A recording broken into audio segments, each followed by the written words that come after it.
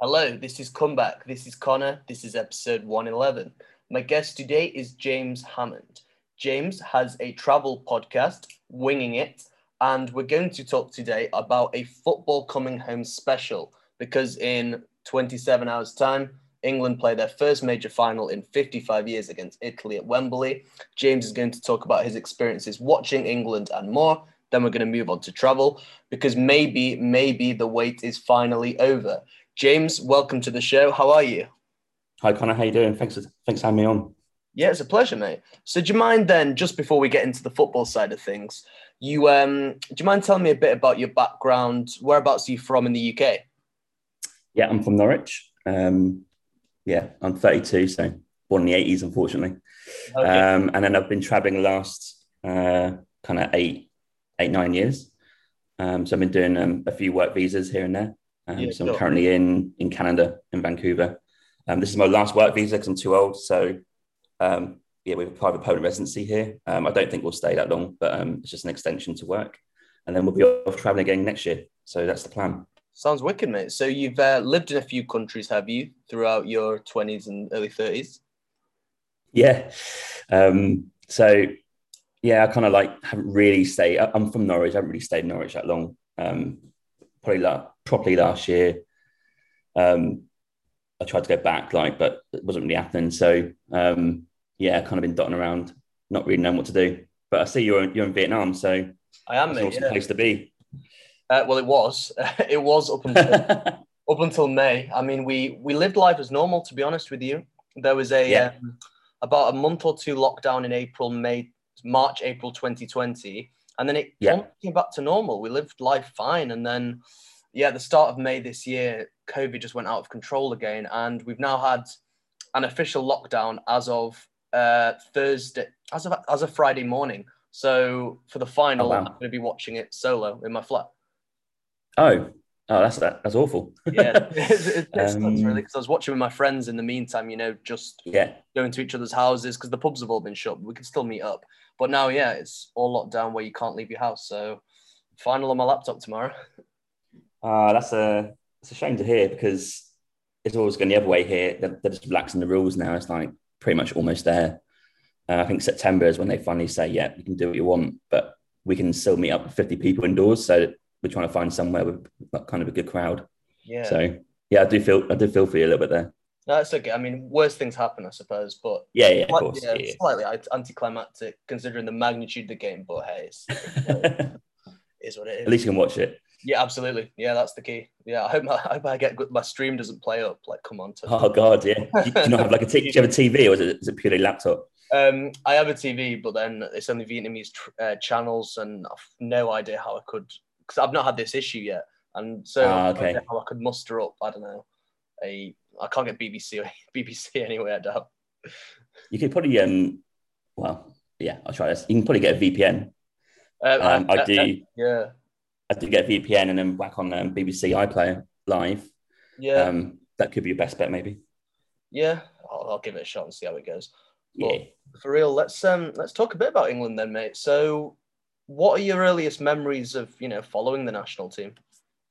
I think I briefly remember England Holland in '96 Mm. um, when Shearer banged in that goal, like 4-1, whatever it was. I do remember that game.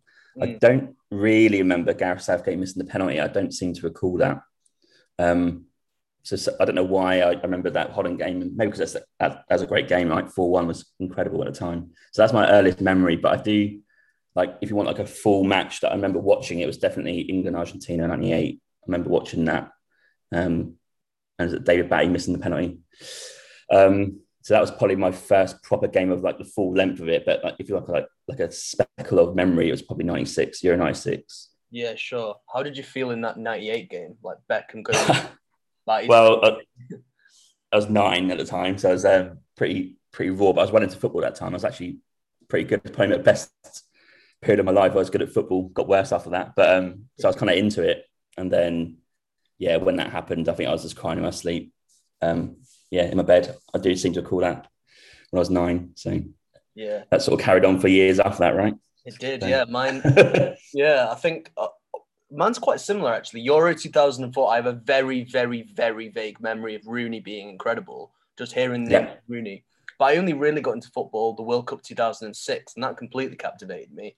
And yeah, I thought England were going to win with Beckham, Terry, Lampard, Gerrard, Rooney, team full of superstars, and then they fell on penalties. And then everyone told me, "Oh yeah, England on penalties, it always happens." And yeah, that was my first Yeah. heartbreak.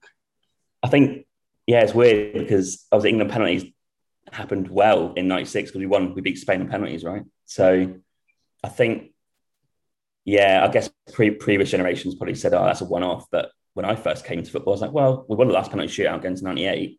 But then, yeah, we lost that one, and then we carried on losing. They're on in, like, especially 2006. Yeah, that World Cup, that was definitely a chance missed. That.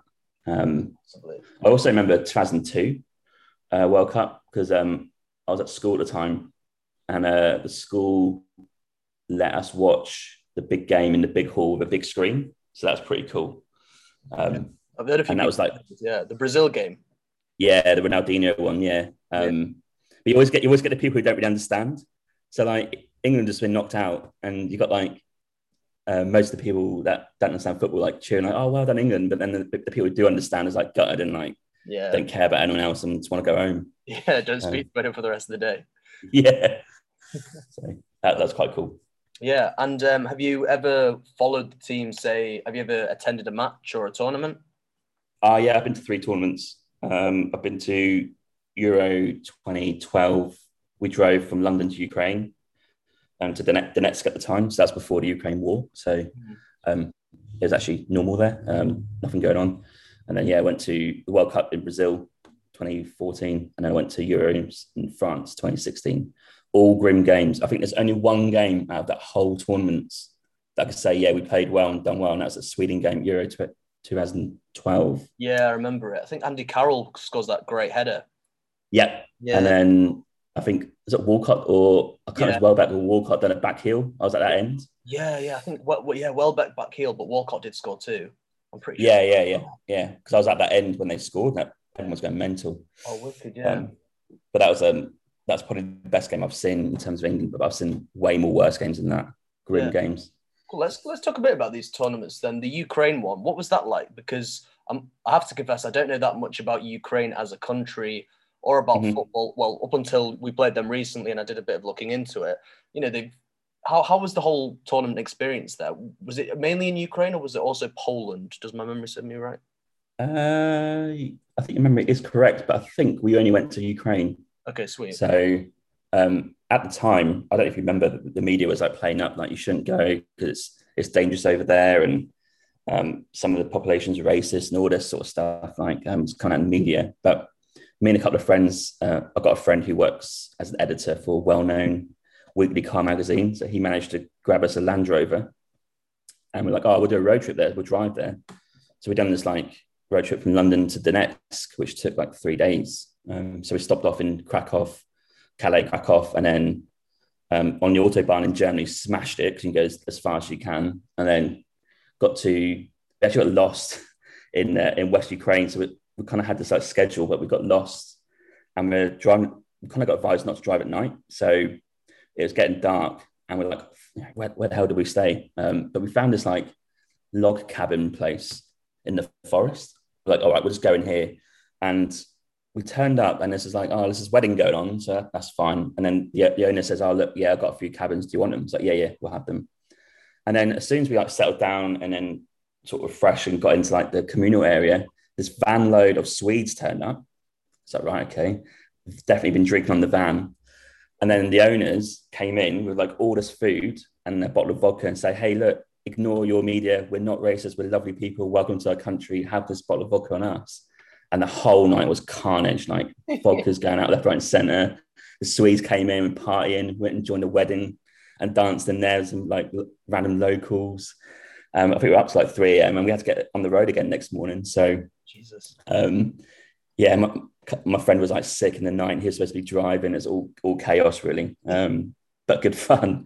So yeah, the whole trip was kind of like unique because Ukraine is it's half and half. If you go east, as we all know, the Russians, and it's Russian orientated. So the Russians came in with their militia and sort of took over. But the West are very Ukrainian, like they are Ukrainian. They're not Russian. So it's that kind of split in the middle.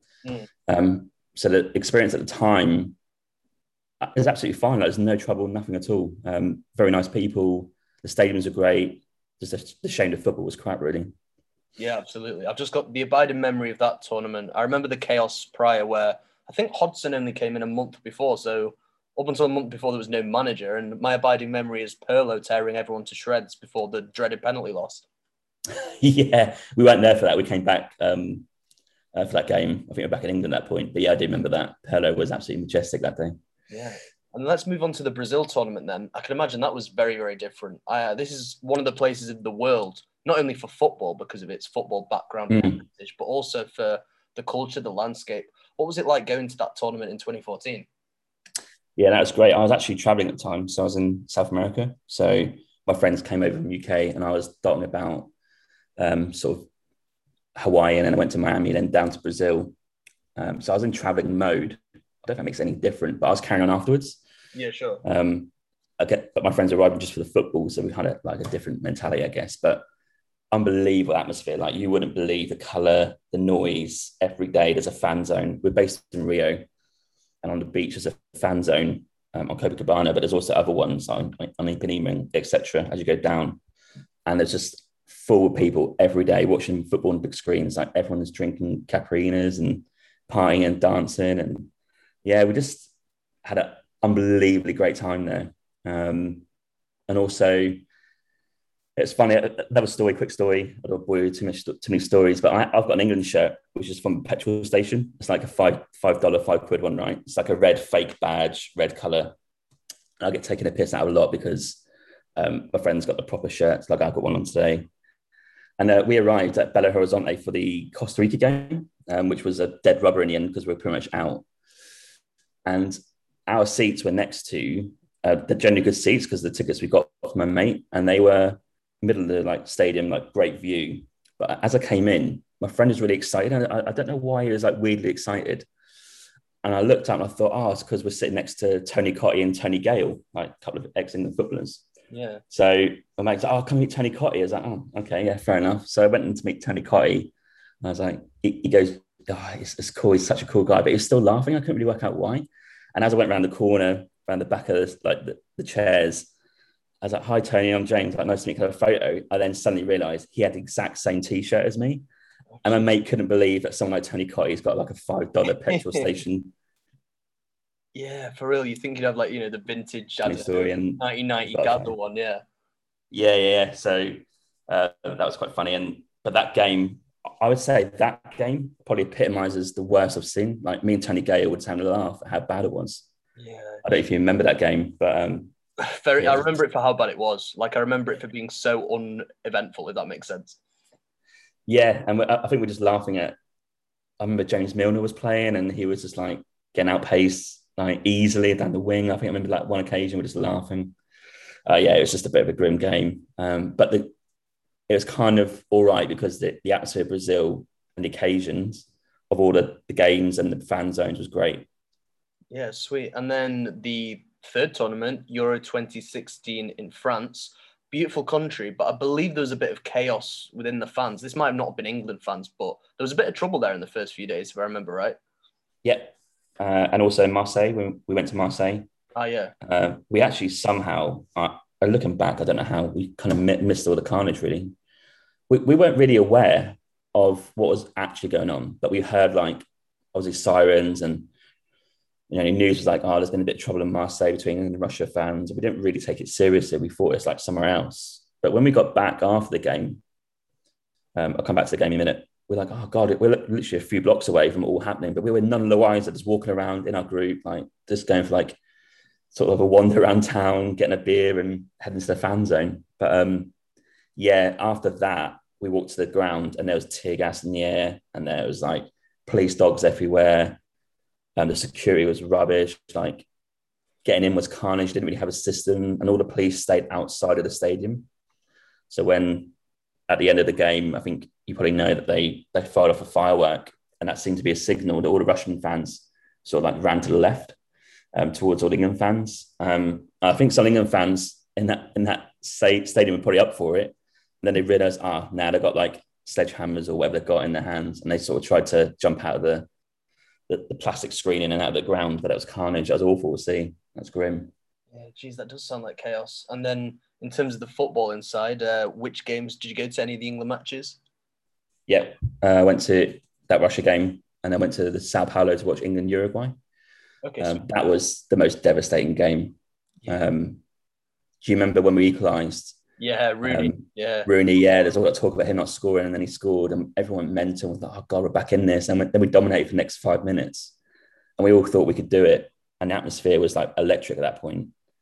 And then, when Suarez went through and banged in that second goal, the elation, devastation in about 10 minutes was just like chalk and cheese. Really, I couldn't believe how much hope I had, and then how dead it was after 10 minutes. Yeah. And to make it even worse, there's a Scotland fan in the Uruguay fan celebrating with a Scotland flag. Wow, that helped it. I mean, I remember I watched the highlights the other day because of the elation that's happening now. I thought I'd watch a few highlights of the worst bit, shall we say. And I did watch that game, and I remember, I do remember that period where we were on top and thought, can we get a late winner, reignite the World Cup? And it just goes over the top. Gerrard heads it back, and then Suarez, of all people, who was one of the most hated, and probably still is, footballers in England at the time, hammers it in, and probably out the World Cup now. That's over after a week or so. Yeah, like when we left the grounds, the somber atmosphere, like just everyone just trudging back to the stadium, to the train station. That goal, Gerrard headed it back. He mistimed a header, right? Yeah, he did. He must have done. Yeah. And I think Cahill, I don't know. I seem to blame Cahill at the time. I don't know why I blamed him. Maybe I thought he should have read that, but maybe he couldn't, because he probably would have thought Gerrard would have headed it. Yeah, maybe it's my Man United bias. I'm just like, blame Gerrard. Blame Gerrard. Go for the Scouser. Yeah, fair enough. I have no bias towards any England players because none play for Ipswich, or Norwich, so it doesn't matter. But that was devastating. That goal. Yeah. And then if we talk then about the rest of Euro 2016, do you think the low point in your lifetime as an England fan is that final game against Iceland? Because that was nothing short of abysmal. Yeah, that was a turning point for me.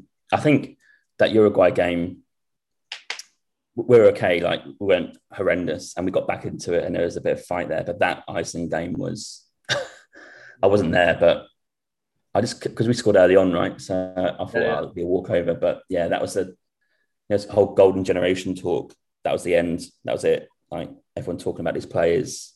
Lowest point, I think, that I can remember. Absolutely. And then after that, we obviously had Allardyce for one game, and whatever happened there with the sting, he obviously, came and went. And Southgate comes in as almost this, right, okay, we need someone to take the job. I think Southgate even said no one else will do it, so I might. He said something along those lines. Yeah. What was your reaction at the time when we gave it to Southgate? I thought it was a weak move. I thought I would consider him like a yes guy and a cheap option. So I thought, but they probably had to pay out for Stan Allardyce. I don't really know what the details are. So I thought they probably had to, compensation wise, sort that out. But I was not, whatever the opposite of enthusiastic is, I was that. So I had no expectation. Yeah, and then Russia 2018 comes along, and what do you think about that whole thing? Were you in Canada watching that? Were you back at home? 2018? No, I was in New Zealand at that point. Oh, wow. I considered to actually fly back for the semi-final. I had an opportunity to go. Oh, gosh. But it was too much in terms of money and time. Yeah, sure. Because New Zealand's far from anywhere, right? You can't get to anywhere quickly unless it's Australia. Yeah, of course. Yeah. So, my friends went to Russia for a day. They got tickets to the semi-final. Oh, gosh.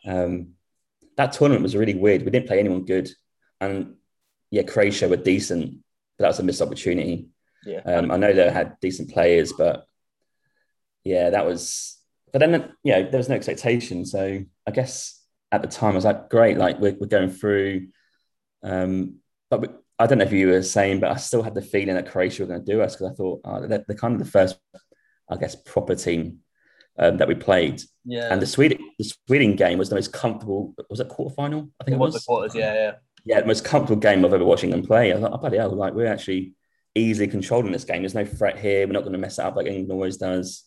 So yeah, that was an interesting tournament. But I thought, you know what, maybe we have something to build on here.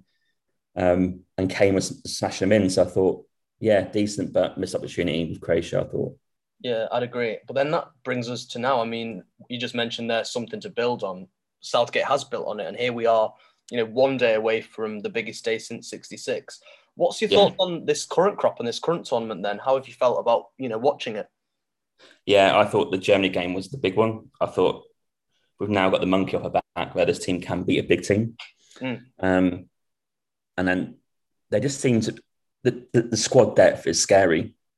Like the other night against Denmark, people were saying it was a dive. Do you know what? Maybe it was. But I think Gary Neville said it, that if that wasn't given, I still think we would have won because they were dead on their feet. And we brought on these players like Phil Foden and Jack Grealish was on, all these fresh players that can run at these players like for the next quarter of an hour or 20 minutes. Yeah. I thought we would have won that anyway. But this crop is, dare I say, a little bit exciting. I think great opportunity tomorrow and then even the World Cup next year. I'm even looking forward to that. Like as soon as we win it on Sunday and Monday, we're back in. I'm focused on the World Cup. I think we have to go because I think this crop has definitely got enough talent to really go all the way. We're all quite young. It's scary times because, if you're 10 or 14 or in that age bracket, you probably think this is normal. But trust me, this is the best that I've ever seen in terms of a team.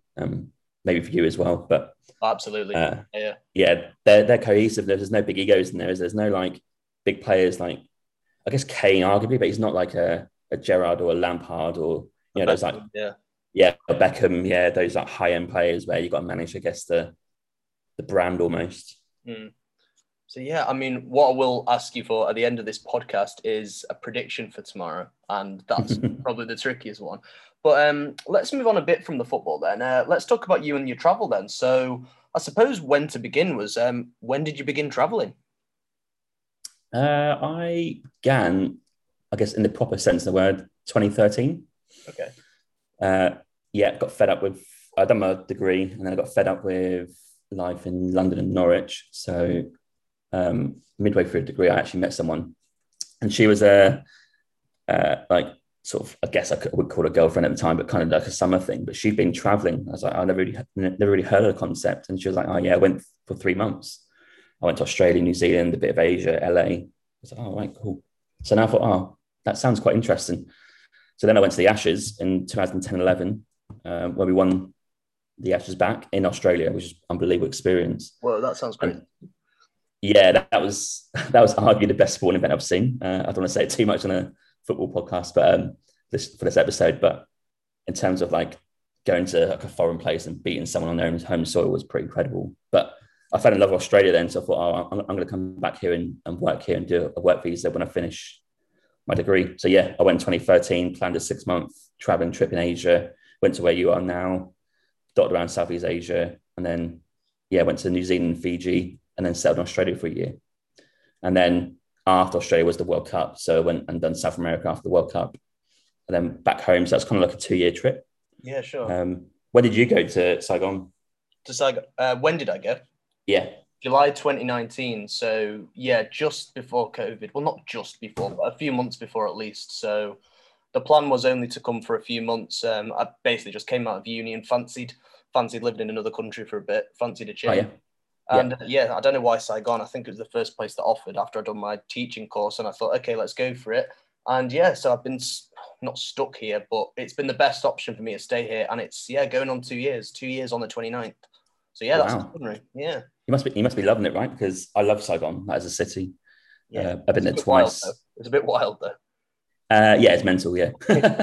I've seen some stuff there, but I'm sure you have as well. Oh, geez, but Boy Vienne springs to mind. Yeah. I remember I saw this girl in a hostel. She, we all got told that you need to be aware of your stuff. And it was a bit of a night out, but I think she came back with her friends probably about 1 a.m. and we were just come back at the same time, like a separate group. And she was standing outside speaking to someone, and the person who she was speaking to left. And within seconds, this moped arrives. This guy jumps off, nicks her bag, back on the moped, gone within like 10 seconds. And she was like, just couldn't react. And I was like, whoa, that was crazy. But yeah, we did get warned of that at the hostel, that you need to kind of be wary of things. That was mental. But yeah, the backpacker streets in Saigon are pretty cool, right? Yeah, massively. Well, it's a strange one because I experienced quite a lot of it in the first 6 months, where I'd go on nights out around District 1 and I'd meet backpackers. Yeah. But obviously there's been no backpackers for Jesus now. So now it's a very weird vibe. I mean, I only got a taste of what Saigon was like pre-COVID, but everybody I've been here for a while with has said, yeah, you only got a taste of what it's much better pre-COVID, basically, of course. What's your plan? What's your plan going forward? Like once, I guess, COVID is over, are you going to stay a bit longer to try and experience it a bit more, or are you going to move on? Yeah, it's a tricky one. I mean, I really like it here, but I'm not absolutely in love with it. There are other places that are catching my eye, like Australia, coincidentally. Also places in Europe. So I've signed on for another year, but then in June 2022, I can imagine, I don't know what the future is going to hold, that I'd be ready to move on by then. But I've seen quite a lot of the country, Vietnam. I've been to the north. I've been to Nha Trang, Da Nang, Mui Ne, Phu Quoc. So I've been around a bit. But yeah, I think definitely I'll be needing a change. Maybe Australia. Maybe just do a few work visas, as you mentioned at the start of the pod. Yeah, why not? Work visa here, work visa here. I'm like, yep, that sounds up my street. I think, you're definitely young enough to go and do like multiple work visas. I kind of wish I was your age again, really, because I've done pretty well. Yeah, I've done like Australia 1 year, New Zealand 1 year, and then Canada I've done 2. So I've done 4 years there. But you can also do Japan visa, right? So yeah, sure.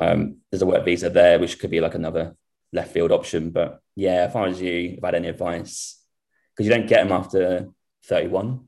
Yeah, I believe maybe 35. They might increase the age, as the rumor. But yeah, I'd just go and do them, because it's the only time you'd be kind of be free to kind of dip into a job, save some money and go travel somewhere, especially like Australia, New Zealand, where the wage is pretty high. Yeah, sure. As a temporary worker. But like, yeah, in Vietnam, I love like Phu Quoc, but I've not heard anyone who's been there, because in 2013 the airport was just built. So me and my friends met someone in a hostel in Bangkok, and they said, "Oh, you got to go there. Like, it's new. There's hardly anyone there. They're building the roads. Get a moped out and drive around." It's like, oh, okay. So we changed our plans. But have you been to Phu Quoc like recently, or like before COVID? Before COVID, no, I think I went February 2020, Christmas 20, and then May 21. Yeah, so 3 times in 18 months. Oh wow! Is it like? I'm intrigued to see. Is it all built up now? Is it quite what do you call it? Like a resort place, or is it like still definitely. Quite? Yeah, it's a tourist place, and it's quite well developed. I mean, the beaches are really dirty, if I have to give it some. Oh really? Oh wow! Yeah, really bad. But it's a beautiful place. I spent Christmas. It was my first hot Christmas. Actually, that's a lie. Oh yeah. I spent Saigon Christmas, but I was in the apartment with all my friends, so it was a different one. Whereas in the Phu Quoc Christmas, it was my first Christmas on a beach, which was bonkers, because I'm used to being from the UK, a cold one. Yeah. Yeah.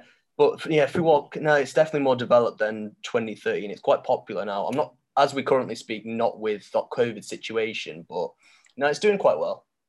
Oh wow, yeah. There's literally nothing there when I went there. That's like a place called Con Dao in Vietnam nowadays. Okay, Con Dao. Okay. That seems like the new thing, where nobody's there. The roads are all quiet. It's beautiful. Like the beaches are clean. I think, that's probably going to be the new Phu Quoc. So in 7 years' time, when we listen back to this, we'll be like, predicted the rise of Con Dao. Is that an island, or is that like a beach resort? It's an island. Oh, really? Okay. Oh, wow. Never heard of it. Oh, wow. I have to check that out. Because Phu Quoc at the time, we couldn't find it, to the point where accommodation was hard to find. So we said this like quite new hotel, but I think they're quite cheap because no one's come to the island. Really weird, like the capital Duong Dong, is it, in Phu Quoc? It was hardly anyone about. Like, there's a few restaurants. It was that small. So yeah, like I went back to Vietnam in 2017. I've done the same trip again, but with my girlfriend at the time now. So I've done it like maybe one partying stage and then one a bit more older stage, if you like. Yeah, okay. Sort of from different lens. But we didn't go to Phu Quoc, unfortunately. But yeah, Vietnam's a great place. I had the only place I wish I have been to, which I've not been to, is Sapa. That's kind of Yeah. the only thing that's on my list, really, but didn't get a chance to go there. Yeah, I've not got to go there either, unfortunately. So we'll see what happens with the situation. What's Australia? I know this question's going to be really broad because, geez, both of them are so huge. What's it like living in, let's go with first Australia and then New Zealand. What's it like living there? Yeah. Australia is number one for me, 100%. My friends here at work are like, oh, what, so you love Canada and you want to stay? I was like, nah, mate. If I had a choice between here and Australia, I'd be off tomorrow. See you later. But it's quite hard to get into, especially with COVID. Yeah, that's why I'm saying to you, at least do your work visas, because there's no restrictions there. But once you get those work visas like done, it's hard to get into Australia. Then you've got, I guess, a job. Maybe teaching is probably a way to go. But Australia is a place to live. It's hot.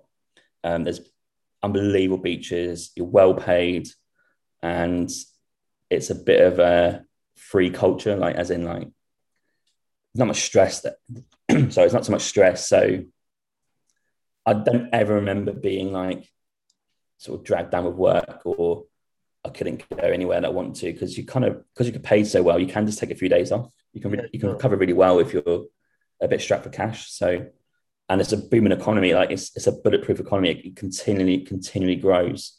So whatever your industry is, Australia just keeps going up and up and up. People seem to not really realize that. But so yeah, like if you want like culture or art or coffee or like good restaurants, then Melbourne's your place. And for your sport, Melbourne is your place. You can go watch AFL football, or you can go and watch rugby. There's so much sport going on, and cricket, obviously, the MCG. But if you want, I guess, a city by a beach, it's cliche, but it is Sydney for the reason of being close to other places. But if you're happy being away from anywhere, then Perth is your place to go. It's got unbelievable beaches. It's pretty sprawled out. You probably need a car, but jobs are there. And you can go down to Margaret River in the southwest, and you've got your vineyards, and that's where I stayed for 6 months. You've got your vineyards and your beaches and cheese factories and little towns. So, or if you want really hot weather all the time, then go north, because it's like a territory up there. It's a different like almost zone of Australia. This is constantly hot. There's alligators up there. There's all that sort of stuff. So there's different options for you depending on what you want. Like, it covers all bases. I see. And what kind of work did you do there? You mentioned work visa. What kind of work? I done an office job for 6 months, like just doing like admin work. You're going to get paid probably for admin jobs like $25 to $30 an hour, temporary, or if you just join someone on a contract, which is unbelievable compared to UK. It might be more now, but that was like 7 years ago.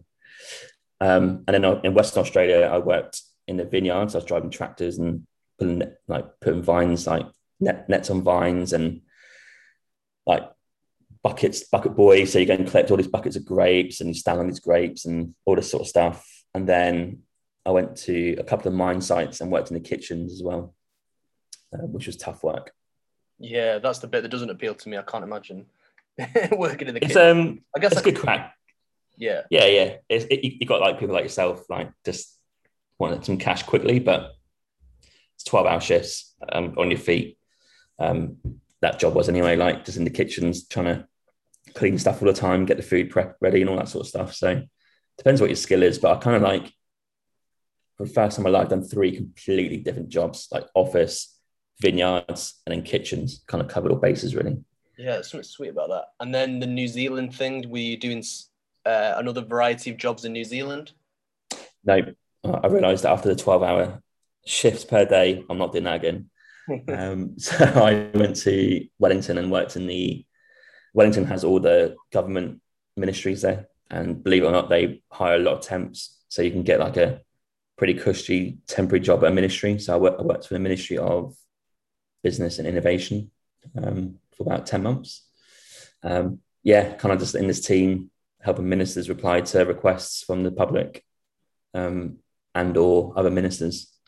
So that's kind of doing that for 10 months. Again, really well paid. Wellington's a great city. It's a bit like Melbourne, but smaller.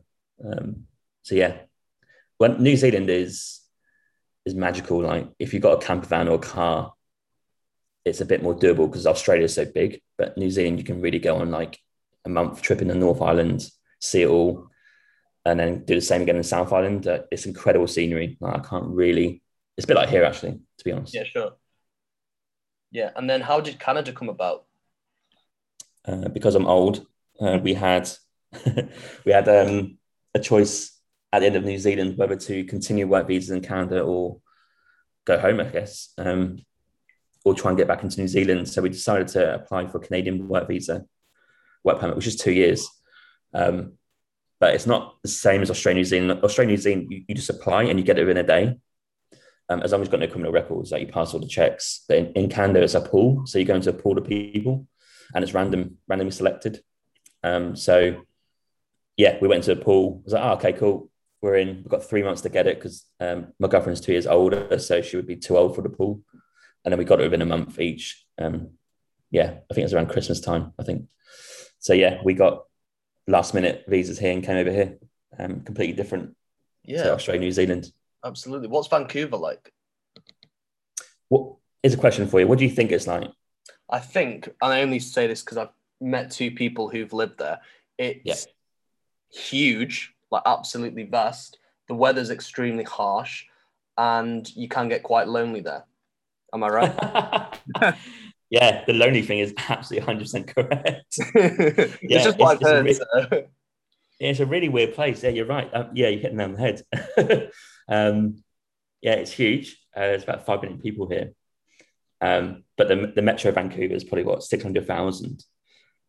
Look, awesome scenery, stunning scenery. It's huge, but it's really hard to make friends here. It's actually a bit weird because it's quite cliquey. So, like Vancouverites have their own little group of friends, like 5 or 6 people, and that's it. They don't really venture out to other people here because it's such a diverse place.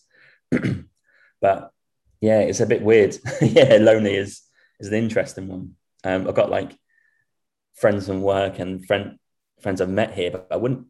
Can I say? Yeah, I wouldn't really consider them like proper, like close friends. And like people I met in Australia, New Zealand, and the people we did meet here have all left, so they've all gone back because of COVID. So yeah, it's the weather. We had the heat dome last week. I don't know if you read, but it was like 50 degrees last week, feeling like.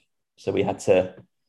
There's no aircon in Vancouver, so people were trying to like book hotel rooms and go to their workplaces to sleep because there's no aircon in flats. So our apartment was horrendous. We couldn't stay in it. So yeah, the weather is pretty interesting. Yeah. Not as much snow as the east though. It's a bit wet. So how did you sleep then when you've got this whole heat wave?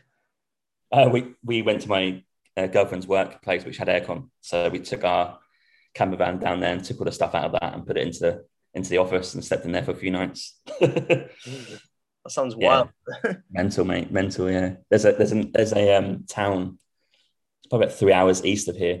It's called Lytton, and they were hotter than us. And it's a wildfire started and it burned it all down. It's gone. I think 85% or 90% of it's gone. Jesus. It's mental. Yeah, it's crazy.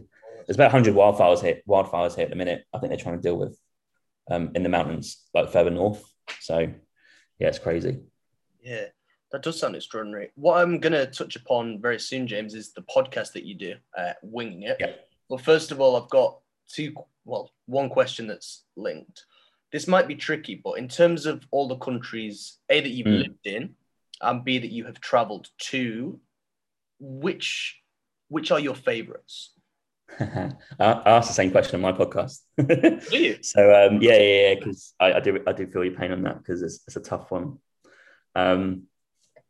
Crikey. So I would say for an English-speaking Westerner, if you don't want to go to a place that doesn't speak English, then Australia by a mile is the best in terms of lifestyle, work-life balance, money, and opportunity.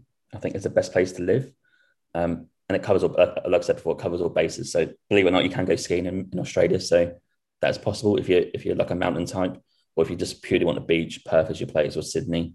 But if you're just more interested in culture and art and sports and gigs and stuff, then Melbourne's your place. So Australia is kind of almost number one. In terms of travel though, yeah, I'd have to wrap up. I've been to 50 countries, so I'll give you top 5. Yeah, that's better. I reckon Japan is in the top 5. Mm. We spent a month there traveling around on the bullet train. Incredible place. I would say Bolivia is in there. Okay.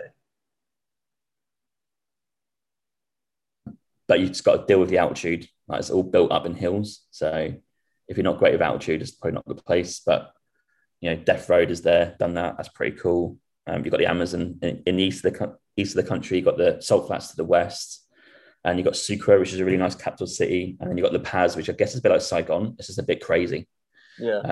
Mental stuff going on. So Bolivia is awesome. I'm also going to chuck in New Zealand in the top 5 because place to visit is just the scenery in South Island is unrivaled. You have to go there. Nepal, I think, is in the top 5. So that's 4, isn't it? Nepal for trekking. The people are just so lovely. They're real tough people in Nepal. Like, you think like just trekking in the mountains is you chuck your boots on and go, but the altitude and the ruggedness of it is just, they're incredible people. So I've got one more left. I have to choose this wisely. I'm gonna choose very quickly. I am gonna choose USA. Nice. Yeah. My friend said that the other day on the podcast. He come on. He's like, yeah, it's number 1. I was like, bloody hell, like, it's a bit of a cop out. I found USA. Like, Yeah. But it is a cop out. But if you actually analyze the USA, like, just think what you can do. It's a bit like almost like Australia. You can do anything. You can do skiing, country, right? Islands, cities. If you want like real ice fields, like Alaska, like if you want like Caribbean, go to the Florida Keys. Like, it's unbelievable the breadth of that country is, the amount of stuff it has. And you can see why they don't travel, because they've got everything they need. So yeah, I'm gonna chuck in USA. I didn't expect to say that, but we're planning to do a road trip next year in USA. So I can't not say it because I'm buzzing to get there, really. Yeah, I see. And then let's talk a bit about the podcast then. I suppose, how come you decided to start it? When did it all come about? I started it this year. I don't know. When did you start yours, this podcast? Was it this year? Yeah, or last mid-January this year. Yeah, so you're kind of the same time as me. Yeah. At the start of the year, lockdown was in full force, right? And I thought, what can I do to kind of lift the spirits, but also try and inspire people? So I thought, well, do you know what? I've met so many people traveling, and there's so many people out there who I haven't met, but like yourself, who can easily come on and talk about some travel. Yeah, sure. I was like, why not get all these unique experiences on record and try and get maybe the person that, you probably know some people back at home that are maybe thinking about it or don't make the leap, but it's honestly the best thing you can do. So I thought, right, I'm getting people on the show. I'm going to talk about my experiences and get all these other experiences on record, and just get it out there and try and inspire people to go and travel. Unfortunately, because of COVID, it can't really resonate in real life. Yeah, sure. But I think maybe in the new year, people will start to properly plan next year travel. So I think that could work out quite well. So I'm hoping that this year they can look at my catalog and say, okay, he's got like 10 or 12 episodes, like one specifically for each country or an area, and he's got like other experiences from real people. So if that can inspire one person to travel, then that's great. Crack on. That's kind of the aim, really. Yeah, absolutely. And how do you source your guests? Is it friends that you've met on your travels, people via social media? How does it come about? Yeah, at the start of the year, I had a list of people, and people who asked me to come on. I've actually just kind of exhausted that list now. I think in July. I sort of predicted in January that by July I'm probably going to have to start asking people a bit more, because my list has come to an end. So yeah, if you do want to come onto the podcast, just give me a shout. You can message me on Instagram, whatever. But yeah, I can kind of go to the people I've met, like on Instagram or Facebook Messenger, or like yourself. People I follow a lot of podcasts on my podcast Instagram. So I will be putting like a few posts out in the next couple of weeks if people want to come on and talk about some travels. So you're more than welcome to come on the show, mate, if you want to come on. Oh, thank you. I'm happy to get anyone on. I'm also willing to help people, like you would talk about your podcast and my podcast, I want to help people with their own stuff. It's not like a competition or anything. It's just trying to help people whatever they're interested in. So yeah, of course. Yeah, we're all in like the same game. If you've got your own podcast, then you might as well chat about it, because there's no point, hogging it all. Yeah, just share what your podcast is about and see what happens to the audience. I'm sure people always resonate if they hear a story about travel. It's always fascinating because you realize that there is a huge, big, wide world out of your little town in, say, for me, Manchester, for you, Ipswich, and you think, why don't I just give this a shot? And we both took the leap. It's like back in like separate points, and yeah, it's worked out okay. I mean, we're both talking about doing it more and more in the future. So yeah, exactly. Yeah, hit off it, don't you? Yeah. How did you come to your decision to leave? Because that's one of the things I do ask. Most people on my podcast, I wouldn't say they're holiday people. They are traveling people, so they probably made a bit of a decision. So yeah, what for you? What made you make the leap? I know you finished university, but was it just to change it up after, I guess, growing up in England, right? Or Manchester? Yeah. I mean, there's a couple of reasons. For one, it was always in the back of my mind because I always had this idea that there's this huge wide world, so why not give it a try? But I also have to credit my dad. For example, my dad has been to 115 countries, I believe. Get out of here. That's awesome. Yeah. Yeah. And he still does it now. I mean, he kind of brought us all up, and then about 5 years ago decided, oh, I love to travel. Why don't I, go back to my favorite country, India? And we went, yeah, go for it. So he went, yeah, I'll go for it. Yeah. He's a gardener, so he can work for himself. And yeah, he went off to India and got the ball rolling. And every year now he's planning trips left, right, and center. He went to the whole of South America in 2 months. All over Europe. And then one day said, oh, North Korea looks fascinating. And then wow. A couple of weeks later, he booked North Korea. And I thought, this guy will not stop traveling. So he's definitely a huge influence in that regard. And he, when I left uni and I was I had a bit of a tricky time at uni. I was a bit unsure of the future, etc. And I was thinking, what is there out there? And my dad was very encouraging and said, you can go and travel, son. You've got no responsibility. So after a year of working at home after uni, I thought, yeah, let's just do something completely different.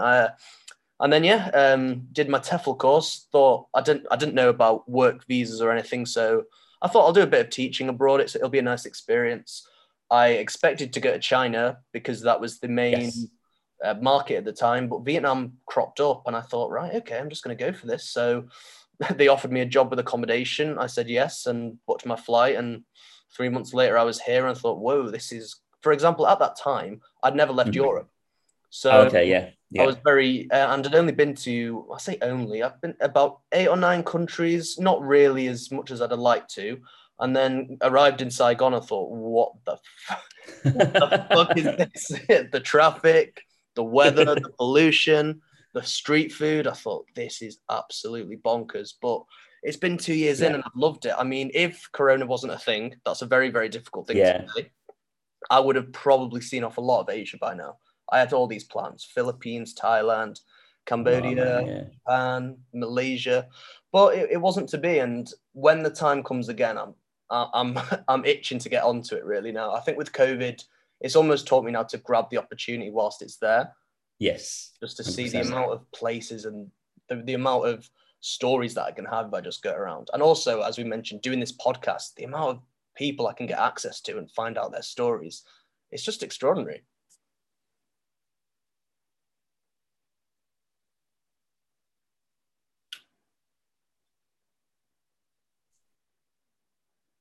Hello. Oh, sorry, I lost you for a bit there, dude.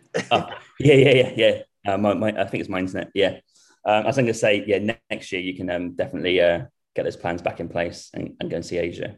But even those stories like your dad and stuff, and that's just inspirational to me. Like, oh God, like he's done that. I'm like, oh, I need to get back on it. So that kind of like, for me, that's why I want to get like that sort of story on my podcast, because I'm like, that inspires me. So if that inspires other people, then great. That's the kind of the ethos of my podcast is, your dad would be a great example to get on the podcast, right? Because he probably tells so many stories of where he's been and what he's seen. Yeah, I don't think he's keen just yet, but in the future, I'll convince him.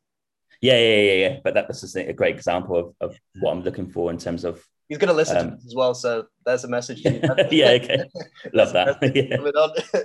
But this next question might be quite tricky. What's your favorite thing Oh, yeah, this is a bit broad. What is your favorite thing about the whole traveling experience then?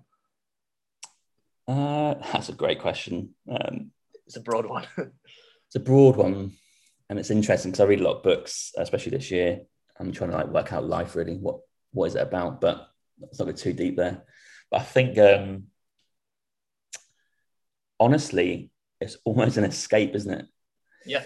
Because I'm someone who doesn't really have I'm not a career person. I don't have a trade, so I think ultimately you can travel as much as you can, but you need to do something in life that, in terms of like a career or a job that you're going to enjoy, because I don't think it's sustainable to keep like doing these crappy temp jobs and then quit and then go again. It's okay in your 20s, I think, absolutely fine because you're just dotting about trying to work stuff out. But I think when you start to approach mid-30s, you're kind of like, I need to do something that I like. So yeah, but in terms of actual travel, I just love dotting to new places I love waking up and going, so what's in the plan today? What we're going to check out, where we're going to go. That is a bit of a drug to me, I think. And I can't seem to let it go. So that's kind of why I do it and why I probably will continue to do it. But I've not changed, but me at your age was like, no, I'm doing this work visa, I'm going here. I'm doing next work visa here, I'm going there. Like, it was pretty simple. But here it's at this point in time, we've got this big trip planned next year for a year, like traveling around for a year, I think we're going to do. But then after that, it's like, what the hell do we do? So we're trying to get stuff in place now. Like the podcast is one thing. I'm writing a book. I love coffee, so I'm trying to get my knowledge up on coffee, like how to roast it and stuff like that. Okay, sweet. And we love like glamping, camping sites. So we're trying to like figure out after traveling next, what is our plan? So we've got PR here as well, which gives an option to come back here if we need. So that's kind of the plan as well. Yeah, I just love meeting new people, love new experiences, love new places. Yeah, that's kind of why I think. Yeah, sounds sweet. Do you mind telling me really let it go? Yeah. Do you mind telling me a bit about this book? Because I spoke to a guy recently who has also, it's a similar theme travel. Is the book about your travels? Yeah, it's purely non-fiction, almost diary based. Not like in day 25. It's like, yeah, sure. I've got quite a good memory, so I can pick out like stories, and if you name a country, oh yeah, that happened there, and we met this person. So I don't actually take too much to remember it. So that 2 years from 2013 to 15 in Asia and then Australia, I can just recall like so much stuff. So I was like, yeah, I need to write this down. So yeah, it's kind of like the last 10 years of my travels. Okay, sounds awesome. And then kind of just release it. I'll probably self-publish it. I don't think anyone will publish that, so I'll self-publish that and then see where that goes. Yeah, mate, I'll get a copy. So yeah, you've got one. What's the word? You've got one. So there, boom, sold to me. You can have a reduced price if you like. Oh, there we go. Absolutely perfect. So then we're coming up to the end of the chat then, James. I suppose we've talked then about the future aims, with your road trip for next year and seeing where we go from there. I suppose the final question really, before I, ask for social media to put in the description, is there any countries that you've not been to yet that you would really like to go to? Yeah, there is. Yeah, I've got my hot list, if you like. What are the top 5? Top 5 is Ecuador, Colombia. They're definitely almost like emergency top 2. And then I want to go to Israel. I want to go to Namibia and Botswana. I think they're probably the top 5. Whoa, okay. That's a bit, for some reason, Colombia and Botswana, I hear a lot from people that I've spoken to, but I've never heard anybody mention Ecuador. Why is that an emergency top 2, if I may ask you? Ecuador is someone that people always forget in South America. But don't forget, you've got the Galapagos Islands in Ecuador. So if you're interested in nature, they're like, it's almost a pinnacle, right, to go there. And also they've got these like little cities and towns. It's quite a small place. The Spanish is really good. It's quite easier to grasp, should I say.